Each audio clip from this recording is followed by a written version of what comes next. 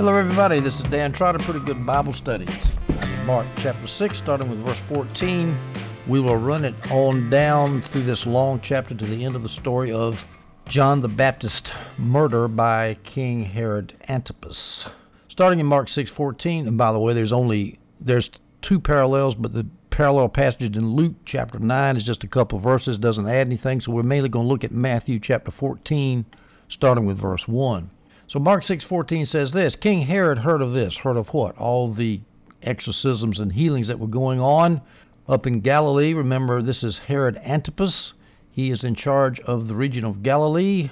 His headquarters, apparently according to Robertson, who I think got it from Josephus, his headquarters was at Tiberias, that Roman town on the southwestern shore of the Sea of Galilee.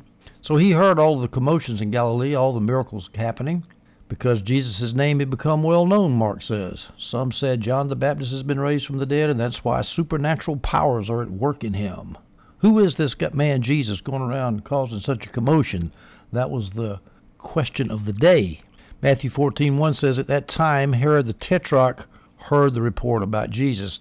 Now Mark calls him King Herod. That was his popular name. Actually, he was not technically a king. He was a tetrarch, which was a Roman official in charge of one of four territories.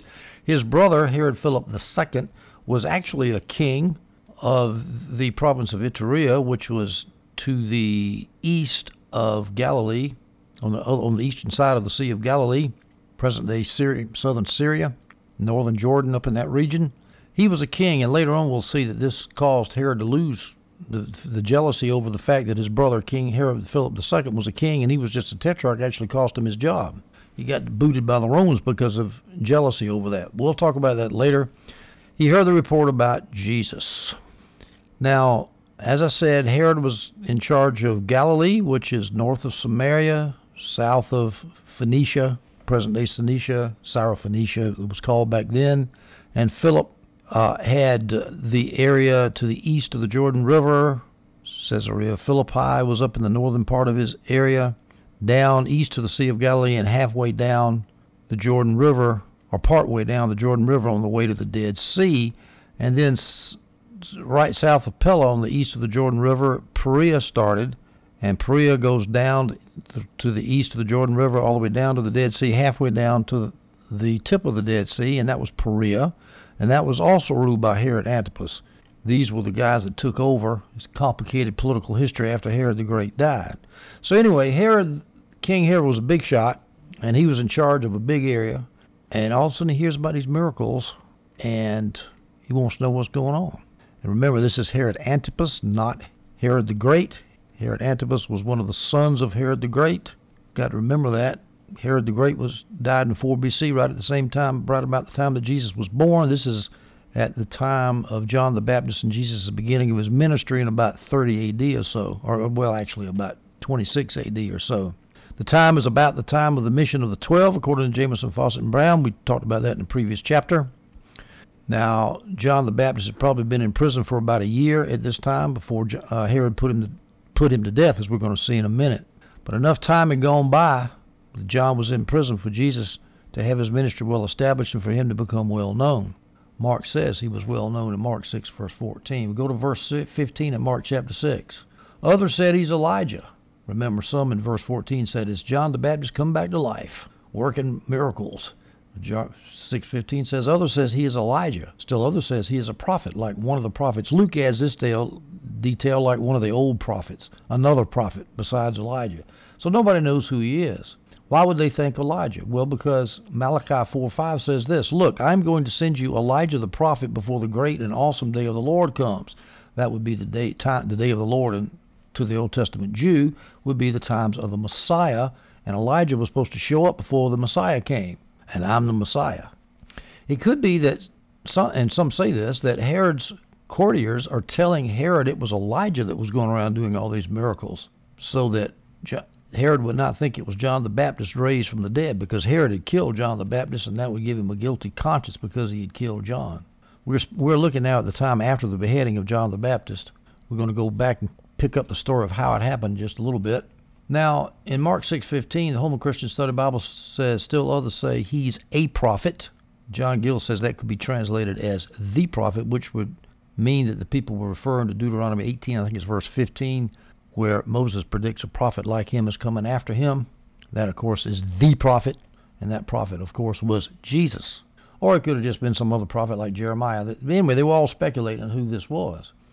Now, those who were speculating that it was John the Baptist included Herod Antipas, because in Mark 6, verse 16, which we're just getting ready to read, Herod says this: when Herod heard of it, he said, John, the one I beheaded, has been raised. This shows Herod's superstitious fear and guilty conscience. He probably thought John the Baptist was going to come back to haunt him because he had cut his head off. And he probably felt guilty because he had to have known that John the Baptist was perfectly innocent of any crime. Now, some people think that Herod Antipas was a Sadducee. Now, if Antipas was a Sadducee, that would really be something that he would think that John the Baptist had been resurrected from the dead, because the Sadducees don't believe in the resurrection of the dead.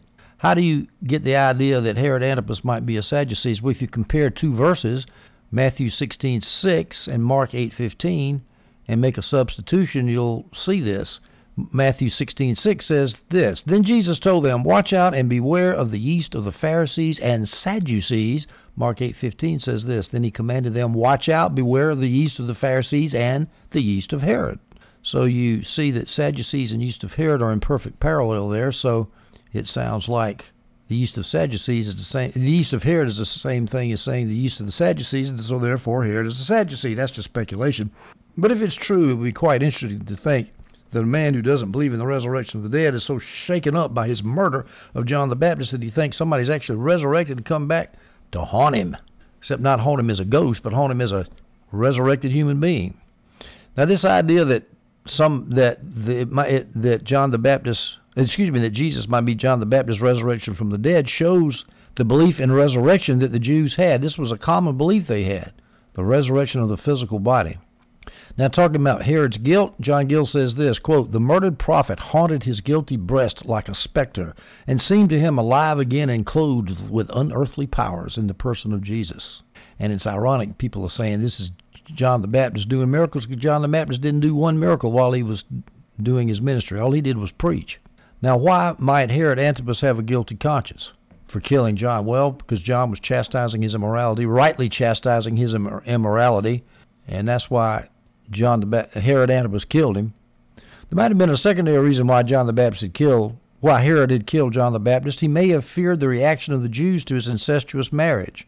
He might have feared a revolt stirred up by John the Baptist. John the Baptist kept saying, you shouldn't have married your brother's wife Herodias, but you did, and it's incestuous. And if all the Jews heard that, these Jews who are very sensitive about violating the law, they might start thinking, well, our great leader up here, Herod Antipas, is an incestuous person, and maybe we ought to revolt against him. Now, how do we know that Herodias and Herod Antipas' relationship was incestuous? Well, we can look at Leviticus 18, verse 16, and read this. You are not to have sexual intercourse with your brother's wife. It will shame your brother. Well, Herod Antipas was having sexual intercourse with his brother's wife, Herodias. His brother was Herod Philip I, and his wife was Herodias. This was a direct violation of the law. But now the next question is, well, so what? Herod Antipas was not under Jewish law, was he? He was a Roman official, so why did John the Baptist blame him for that? Well, we don't know that he blamed him for incest, for being within the laws, the bounds of consanguinity. We don't know that. He might have just blamed him for adultery, because he could have just blamed him for adultery because he stole somebody else's wife. And it could be that it was just a detail that it was his brother's wife, but he'd taken somebody else's wife. He would have been guilty of adultery. The fact that it was his brother's wife was just a detail. Or it could be that Herod Antipas was Jewish because, after all, his father had converted to Judaism, and he was the son of his father. Even though he was in bed with the Romans, he was still a Jew, and so he should have been under Jewish law. And even if he wasn't under Jewish law, I can imagine a Jew would think highly of him, not think highly of him because he was breaking Leviticus here, even if he were considered not to be under the Jewish law. Herodias might have suggested that to Herod, said, this John the Baptist is out here preaching against our marriage. That might cause a popular tumult. It might cause an uproar. It might cause a revolt, and you know what that means for a political leader. So maybe you better arrest John and get him out of the way. That could have been why Herod had arrested John. Well, let's move on. Mark chapter 6, verse 16. When Herod heard of it, that is, heard of all the the commotion going on in Galilee because of Jesus' ministry and the ministry of the 12. When Herod heard of it, he said, John, the one I beheaded, has been raised. Now notice this superstitious fear that John the Baptist come back in order to haunt him was not first proposed by Herod. Others had first given out that John the Baptist was risen from the dead. In our parallel passage in Luke 9:7, we read, Herod the Tetrarch heard about everything that was going on. He was perplexed because some said that John had been raised from the dead. So some people were saying it. Might have given Herod the idea. Going to Mark 6, verse 17 through 22. For Herod himself had given orders to arrest John and to chain him in prison on account of Herodias, his brother Philip's wife, whom he had married. Now, this story of Herodias involves a lot of names, and the names are so confusing that I finally had to get a chart of Herod the Great's descendants and memorize it so I could even tell you this story. You might not be able to keep them straight just listening to an audio. You might have to dig out a chart of Herod the Great's descendants to figure it out yourself, but I'm going to do the best I can. Remember, this is Herod Antipas. He is a son of Herod the Great. Herod the Great had 10 wives. So most of the descendants, the sons of Herod the Great, were half-brothers because they were sons by different wives. So Herod Antipas had given orders to arrest John and put him in prison. The prison is Machaerus, which is 16 miles southeast of where the Jordan River runs into the Dead Sea, down south and east of Jerusalem. It's a mound that's still there today. If you're interested in archaeology, you can look at a picture of it on Wikipedia. Still there. That's where John was killed, and that's where he was chained. Now, why did Herod arrest John? Because of his brother Philip's wife. Well, who was the brother Philip? Well, to make this story interesting, Herod had 2 brother Philips, and both of them were called Herod Philip. The first one was called Herod Philip I, and the other one was called Herod Philip II. So we have to distinguish them because obviously they didn't distinguish, his mom and daddy didn't distinguish them by names. I don't know why they would do stuff like this, but they did. So Herod Philip I was married to a woman named Herodias. Now, Herodias and Herod Philip I had a daughter named Salome. Now, Herod got the hots for Herodias, Herod Philip I's wife. So he persuaded Herodias to leave Herod Philip I. I think they were in Rome when this happened. They were all of them in Rome. But at any rate, he asked Herodias to divorce Herod Philip I and marry him. Now, unfortunately, Herod Antipas was already married to the daughter of the daughter of Aretas, who was an Arabian king of the south, Nabatean king, I think it was, and Aretas had a daughter that he had given to an alliance to show that they were in a friendly alliance. He had given his daughter to Herod Antipas to marry. So Herod Antipas had to put away the daughter of King Aretas of Nabatea in the south, had to put her away, and then Herod Philip I had to lose his wife Herodias so that Herodias could marry Herod Philip I. So this was a big-time sin. There's no wonder John the Baptist was upset about it. John the Baptist wasn't the only one upset about it. King Aretas, when he found out that his daughter had been put away by Herod, attacked him, beat the mud out of Herod Antipas in a military battle. So Herod Antipas got what was coming to him. Now, to make this story even a little more complicated, Herod Antipas's new wife, now Herodias, she used to be married to Herod Philip I, his half-brother. Well, Herod Philip I and Herodias, when Herodias was still married to Herod Philip I, they had a daughter named Salome. She's going to show up in this story. Salome was a young woman of marriageable age, and in fact, she ended up later marrying Herod Philip II, the other Herod Philip brother of Herod Antipas. Now, this Herod Philip II is also called Philip the Tetrarch. His place was called the Tetrarchy of Philip. He actually became a king, I think, at some point. He was east of the Sea of Galilee in that area. Caesarea Philippi was up there. He went down. Just basically remember the eastern part of the Tetrarchy of Philip covered the eastern part of the eastern shore of the Sea of Galilee. He married Salome. So Herod Philip II married Salome, who was the daughter of Herod Philip I, and Herodias, who ended up divorcing Herod Philip I and married Herod Antipas. So it was a nice family affair. It sounded like something that go on in one of Jeff Foxworthy's stories. So there's your story. And of course, Salome is the sexy girl who sexy danced, ended up getting John the Baptist killed. So there's your characters. Now let's see if we can get the story straight. Matthew 14:4 says, well, let's go back to Mark 6, verse 18. John had been telling Herod, it is not lawful for you to have your brother's wife. Well, it certainly wasn't lawful. They both Herodias and Herod Antipas were legally married to other women, to other spouses, and they had no grounds for divorce, and they divorced and married each other. Verse 19 in Mark 6, so Herodias held a grudge against him, against John the Baptist, and wanted to kill him. But she could not, because Herod was in awe of John and was protecting him, knowing he was a righteous and holy man. It was hard for Herod Antipas, although he was an evil man, it was hard for him to kill a holy man, just for superstitious fear, if nothing else, not to mention the fact that a lot of people in Galilee thought that John the Baptist was a holy man, and to kill a holy man would get a bunch of people mad at him. It might cause political turmoil, which is something, of course, that Roman underlings feared. They didn't want the emperor to say, what's going on over there in my corner of the empire? So Herod had a lot of reason not to kill John. That's why he was protecting him. Verse 20 still in Mark 6, when Herod heard John the Baptist, he would be very disturbed. Well, obviously, because he was saying, you, sir, are a sinner. And it wasn't just because of the adultery that John the Baptist was chastising Herod for. We read in the parallel passage in Luke, chapter 3, verse 19, that John the Baptist was criticizing Herod for other things too, but Herod the Tetrarch being rebuked by him about Herodias, his brother's wife, and about all the evil things Herod had done. So Herod was an evil ruler, and John the Baptist kept pointing out to him, you, sir, are a scumbag. But Herod would still listen to him, would hear him gladly, as a matter of fact, Mark says in verse 20, chapter 6, gladly hear him. Why? Because I'm sure he was fascinated by John the Baptist. John the Baptist was a very unusual character. He preached total righteousness in an atmosphere of total sin, corruption, and putrefaction, moral evil. So Herod's listening to this guy who's condemning him. It's a very interesting psychological situation. Verse 21, now an opportune time came on his birthday when Herod gave a banquet for his nobles, military commanders, and the leading men of Galilee. This party was probably in Tiberias. When Herodias' own daughter came in and danced, she pleased Herod and his guests. The king said to the girl, ask me whatever you want, and I'll give it to you. That daughter was Herodias' daughter by Herod Philip I, her former husband, Herod Antipas' half-brother. And Salome, the girl who later ended up marrying Philip the Tetrarch, Herod Philip II, the other Herod Philip brother of Herod Antipas. She ended up marrying him later, but at this time I guess she's still single. And she comes in there and she does a sexy dance. Now, it says the girl pleased him.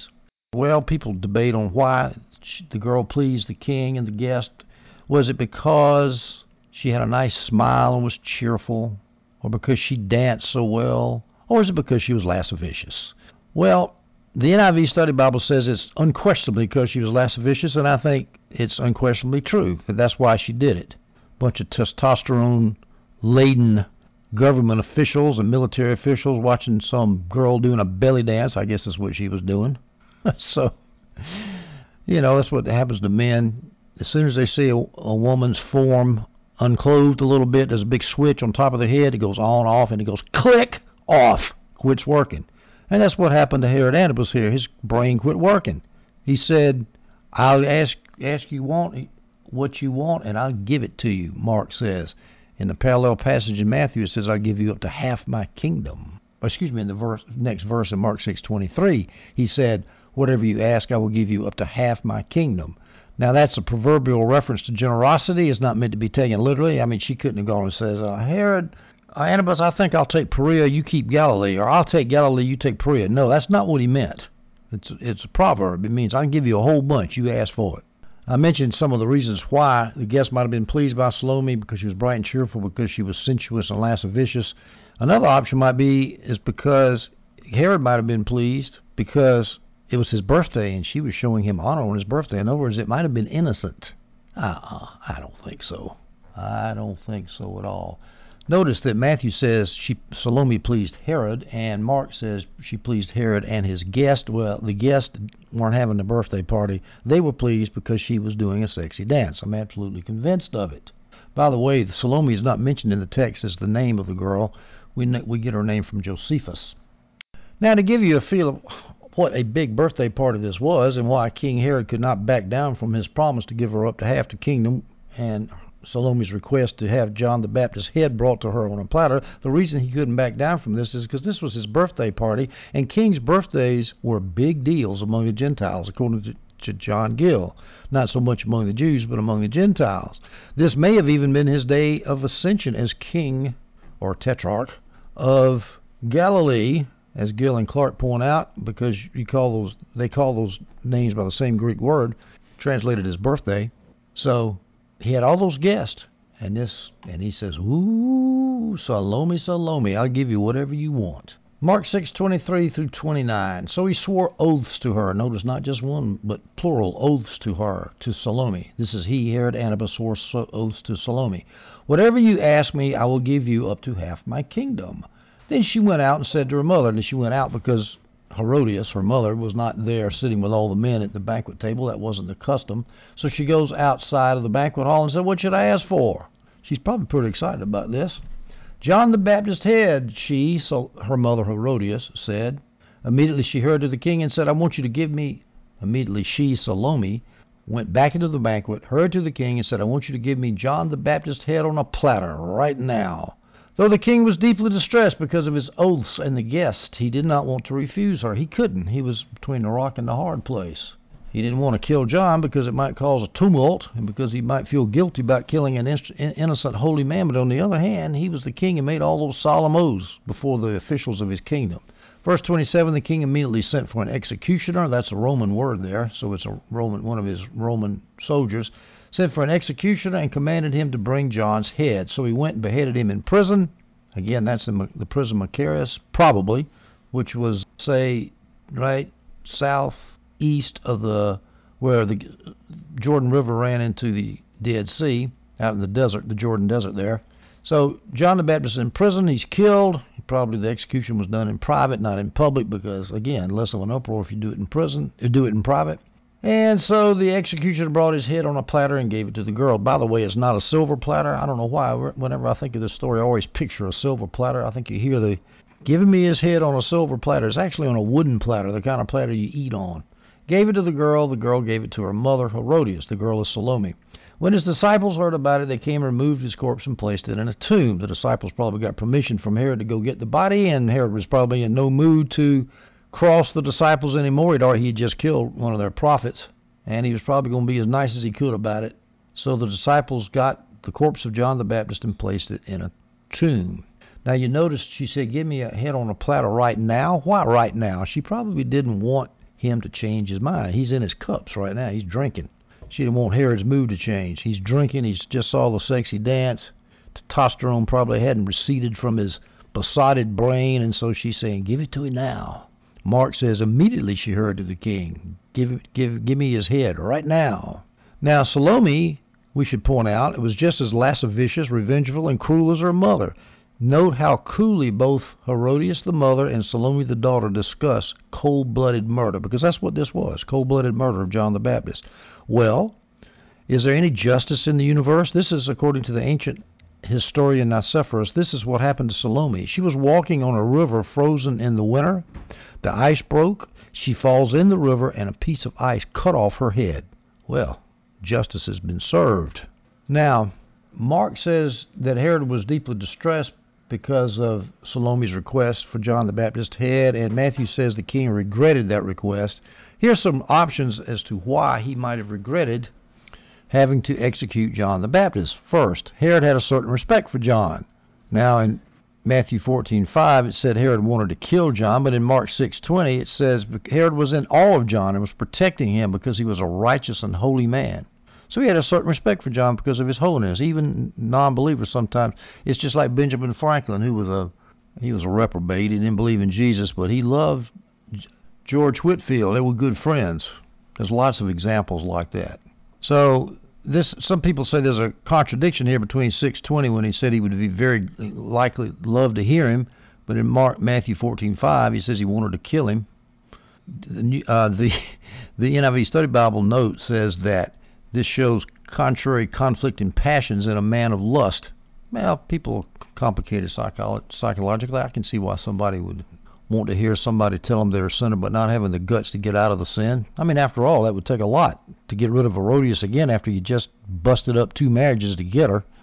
Well, anyway, that's the first reason why he regretted having to kill Herod. Antipas regretted having to kill John the Baptist because he had a certain respect for John. The second reason is Herod would be worried that he would incur the wrath of the crowd who thought John was a prophet.